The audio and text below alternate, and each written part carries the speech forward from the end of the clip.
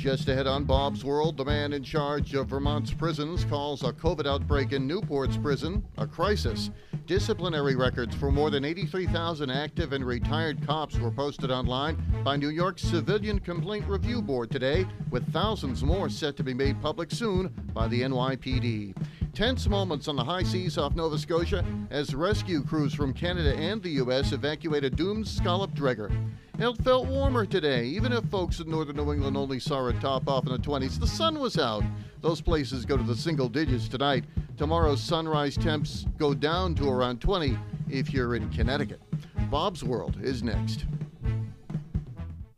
The Government of Canada and public health experts are taking action to protect Canadians from COVID-19. Protect yourself and others, especially those with medical conditions and older adults. Wash your hands often. Avoid touching your face. Cough or sneeze into your arm and disinfect surfaces. You should also avoid crowded places. Avoid all non-essential travel outside of Canada. And if you're sick, stay home. To learn more, visit canada.ca/coronavirus. A message from the Government of Canada.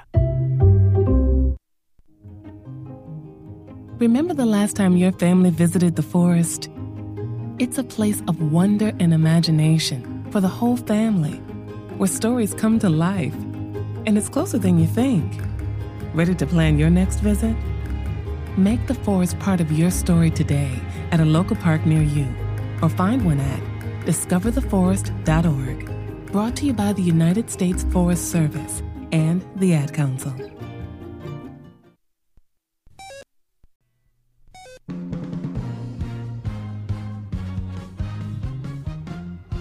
This is Bob's World, Thursday, March 4th, 2021.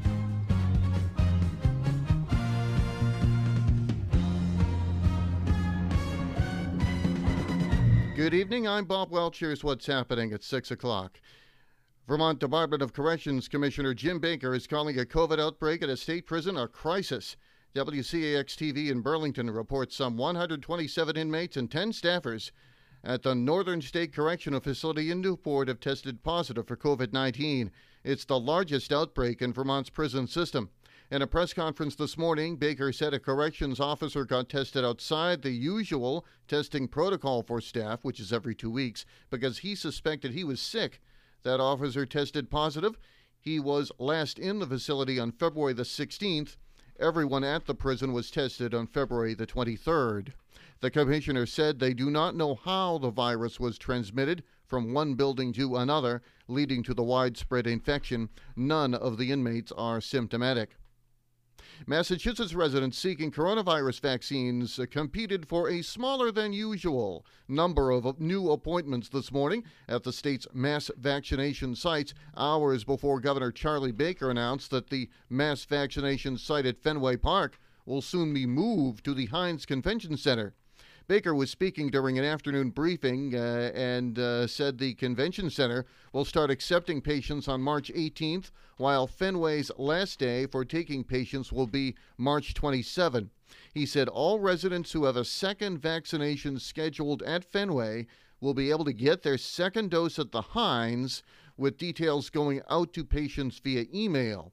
The decision to move the site, he said, was made with opening day upcoming at the ballpark, April 1st. With a limited number of fans permitted to attend. Earlier in the morning, though, the focus for many was the appointment website. The Boston Globe reports no new appointments were available at several mass vaccination sites today, according to a message posted to the state's Twitter account around 7 a.m. New appointments at Fenway Park, Gillette Stadium, and the Reggie Lewis Center were not available due to a limited federal vaccine supply and a large number of previously scheduled second-dose appointments. Disciplinary records for more than 83,000 active and retired cops were posted online by New York's Civilian Complaint Review Board today, with thousands more set to be made public soon by the New York Police Department. The New York Daily News reports the review board records go back to January 1st, 2000. They have long been shrouded in secrecy, which critics say provided cover for misbehaving cops and department brass who too often look the other way or let them off with a slap on the wrist. Their release was several years in the making, with police unions fighting to prevent information covered by Section 50A. It's the law that since 1976 kept police disciplinary records from public view unless a judge said otherwise. The law, which also applied to firefighters and correction officers, was repealed last June amid widespread protests over police brutality. A last-ditch effort by NYPD police unions was defeated 2 weeks ago, with an appeals court rejecting the argument that disclosing such records will put cops' lives in danger. Mayor de Blasio said 50A needed to go if the NYPD is to build trust with New Yorkers. Now to the weather. Coming off a high of 27 earlier, St. Johnsbury has 19 under mostly clear skies as the sun has set. We will be going down to 7 this evening. Around the region at 6 p.m. from north to south, Montreal and Ogdensburg are 19. Montreal has some snow. Ogdensburg doesn't. Bangor, Maine, clear in 25. Worcester and Boston, clear 34. Chatham, Cape Cod, and Manhattan, clear 36. Up the Harlem line in Brewster, New York, it is clear in 32. Hartford, Connecticut, clear and 34. And tonight's forecast for northeast Vermont, northern New Hampshire, western Maine, and Quebec's eastern townships for tonight. Scattered snow showers during the evening, then partly to mostly cloudy overnight, low of 6. It'll be a west-northwest wind at 10 to 20 miles an hour, making it feel colder. Tomorrow, cloudy, a few flurries possible, high 16. Tomorrow night, mainly cloudy, a few flurries possible, low of 4. Mostly cloudy skies for Saturday with a few flurries, high around 20, so it's a little bit warmer, and a little bit warmer still for Sunday with a high of 24, and warmer still on Monday under partly cloudy with 33. Once again, St. Johnsbury is clear with that sun that is now set, and 19 going down to 7 tonight. It is 6:05 on Bob's World. As the COVID-19 vaccines become available, you may be asking yourself, should I get it? Will it help me get back to doing the things I love, like meeting friends or traveling? And can I do it without putting my family at risk? You've got questions. That's normal. So visit getvaccineanswers.org for the latest information on the COVID-19 vaccines. Getting back to the moments we miss starts with getting informed. It's up to you. A message brought to you by the Ad Council and the CDC. Hi, I'm Danica Patrick. Watching my nieces grow, play, and learn is amazing, but not every child gets to be carefree. 1 in 6 kids in the U.S. are hungry. This breaks my heart, and it's something that Feeding America is working to change. Each year, the Feeding America network of food banks rescues billions of pounds of good food that would have gone to waste and gives it to families in need. To help, visit feedingamerica.org. Brought to you by Feeding America and the Ad Council. Canadian and American rescuers are describing a tightly choreographed effort in heaving Atlantic seas that saved 31 seafarers early yesterday before an offshore scallop dregger sank off Nova Scotia. The hoisting of the crew aboard the 39-meter FV Atlantic Destiny onto helicopters began late Tuesday night and extended into the next morning after the ship caught fire at sea south of Yarmouth, Nova Scotia. Lieutenant Commander Edward Forries, commander of a U.S. Coast Guard fixed-wing aircraft that flew above the scene, outlined the close cooperation of the two countries in the frightening seas. He tells CTV Atlantic the scallop dregger, Atlantic Destiny, was taking on water when they arrived and the ship didn't have any power or the ability to steer. The lieutenant commander estimated that winds were gusting from the northwest at more than 90 kilometers or 55 miles an hour, with sea swells of between 5 and 7 meters, that's 16 to 22 feet, pitching the stricken ship up and down as the hoists were lowered. The lieutenant commander then said that at first, Canadian Forces CH-149 Cormorant helicopter lowered 2 of its search and rescue technicians on board the floundering vessel. He said the Cormorant carried out the first hoists, followed by lifts conducted by 2 American Jayhawk helicopters, with a total of 27 people brought into the rescue aircraft.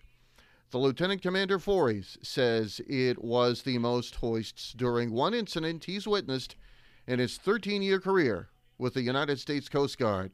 Each time the basket came down to lift up crew, The 2 Canadian search and rescue technicians on board would help strap them in as the teams from the 2 countries communicated by radio and international hand signals which hospital to take them to on which shore. It's only about 230 miles, air miles, between Gloucester, Massachusetts and Yarmouth, Nova Scotia.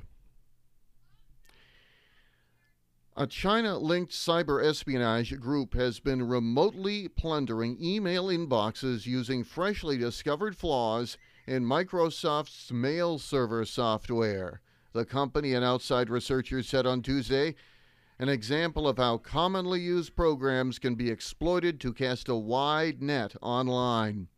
In a blog post, Microsoft said the hacking campaign made use of 4 previously undetected vulnerabilities in different versions of the software, which was the work of a group it dubs Hafnium, which it described as a state-sponsored entity operating out of China. In a separate blog post, cybersecurity firm Volexity said that in January it had seen the hackers use one of the vulnerabilities to remotely steal, quote, the full contents of several user mailboxes. All they needed to know were the details of Exchange server and of the account they wanted to pillage. Toronto's Globe and Mail reports that the Chinese Foreign Ministry spokesperson Wang Wenbin said yesterday that the country opposes all forms of cyber attacks. Ahead of the Microsoft announcement, the hackers' increasingly aggressive moves began to attract attention across the cybersecurity community. Mike McClellan is Director of Intelligence for Dell Technologies Incorporated's SecureWorks division and said ahead of the Microsoft announcement that he had noticed a sudden spike in activity touching Exchange servers overnight on Sunday, with around 10 customers affected at his firm. Colorectal cancer rates seem to be rising in younger people, a phenomenon that experts don't really understand, but which they find concerning. However, nutrition, inflammation, and the microbiome, or the intersection between the three, may have something to do with it. An upward trend has been detected since 1995 in several industrialized countries such as Canada, the U.S., Australia, and New Zealand. Dr. Carole Richard, head of the Digestive Surgery Department at the University of Montreal's hospital, tells CTV Montreal Channel 12 that over the past few years, the percentage of people aged 40 to 45 with colorectal cancer seems to be increasing. They don't really know the cause, but there seems to be a higher percentage among younger people. The average age of diagnosis of colorectal cancer is 62 or 63. At the Montreal Hospital, which treats more than 300 cases a year, 10% of cases involved individuals under 50 in 2006, a percentage that has jumped to 16% by 2020. Between 10 and 20% of younger patients have a genetic predisposition to suffer from this disease, added Dr. Richard, but the vast majority of patients aged 50 and under have no obvious risk factors. However, she believes that the microbiome, the intestinal flora, may have something to do with it. Dr. Richard heads her own microbiome research group at University of Montreal's hospital and says the microbiome, in fact, reflects the environment because it's affected by all environmental toxicities, and that there's probably something in the environment that changes the bacteria in the microbiome, and that will increase the non-repair of cells that occurs in the gut, and that probably has an impact on the increased incidence of colorectal cancer. This is Bob's World.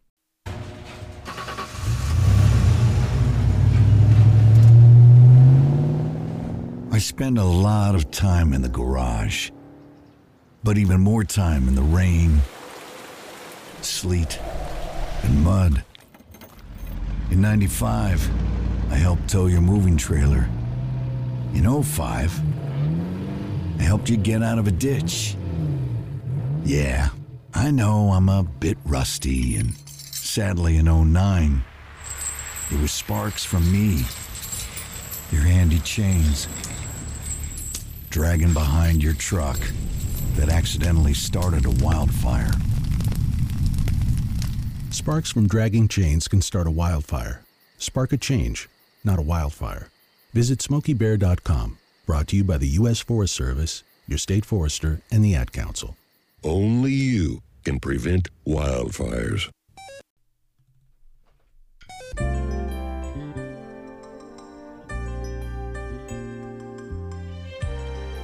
Welcome back to Bob's World on this Thursday, March the 4th, day number 63 of 2021, with 302 days left in the year. Among the birthdays today, actor James Ellroy is 73, former Energy Secretary Rick Perry, 71, musician Emilio Estevez is 68, music director Scott Hicks is 68 as well, actors Catherine O'Hara, 67, Patricia Heaton is 63. Senator Tina Smith, a Democrat of Minnesota, 63 years old. Rock singer Evan Dando from the Lemonheads is 54. And Senator James Lankford, Republican of Oklahoma, is 53. Gay rights activist Chaz Bono is 54. Jazz musician Jason Marsalis is 44. This day in history, in 1789, the Constitution of the U.S. went into effect. As the first federal Congress met in New York, the lawmakers then adjourned for lack of a quorum. 1797, John Adams was inaugurated as the second president of the United States.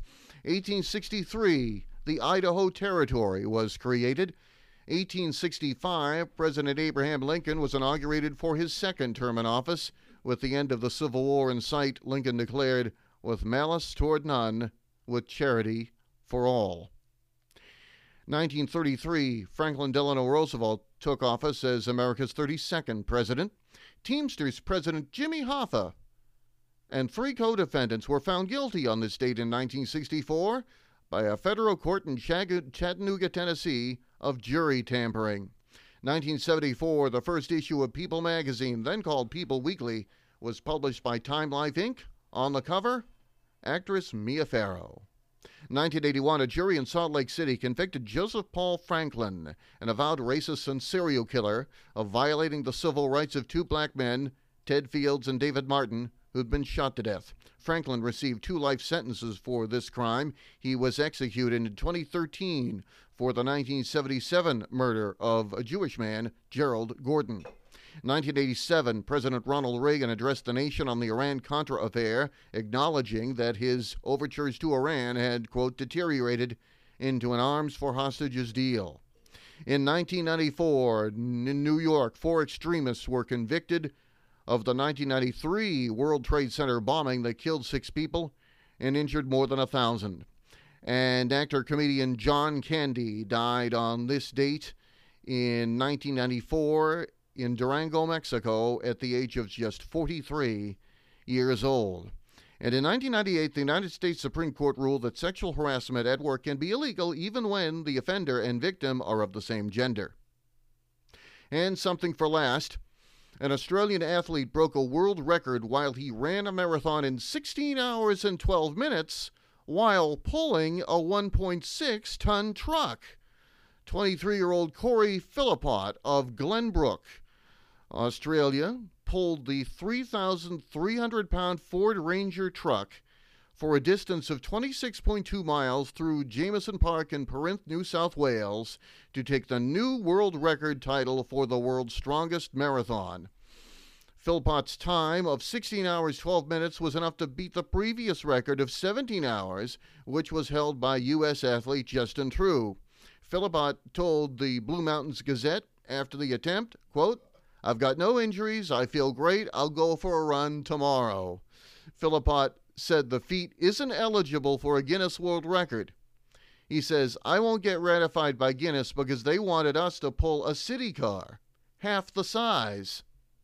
Philippot said he wanted to pull a truck because he was inspired by Ross Edgley. He's the British man who set the original world's strongest marathon title while pulling a truck in 2016. He finished with a time of 19 hours, 36 minutes. Philpott's feat served as a fundraiser for the charity Child Safe Australia. And that's Bob's World for a Thursday, March 4th. Remember, our feedback hotline is open for your 2 cents 24 hours a day, on area code 802-467-0212. That's 802-467-0212. Your voice may be used in an upcoming broadcast if you do so. I'm Bob Welch. Thanks for listening.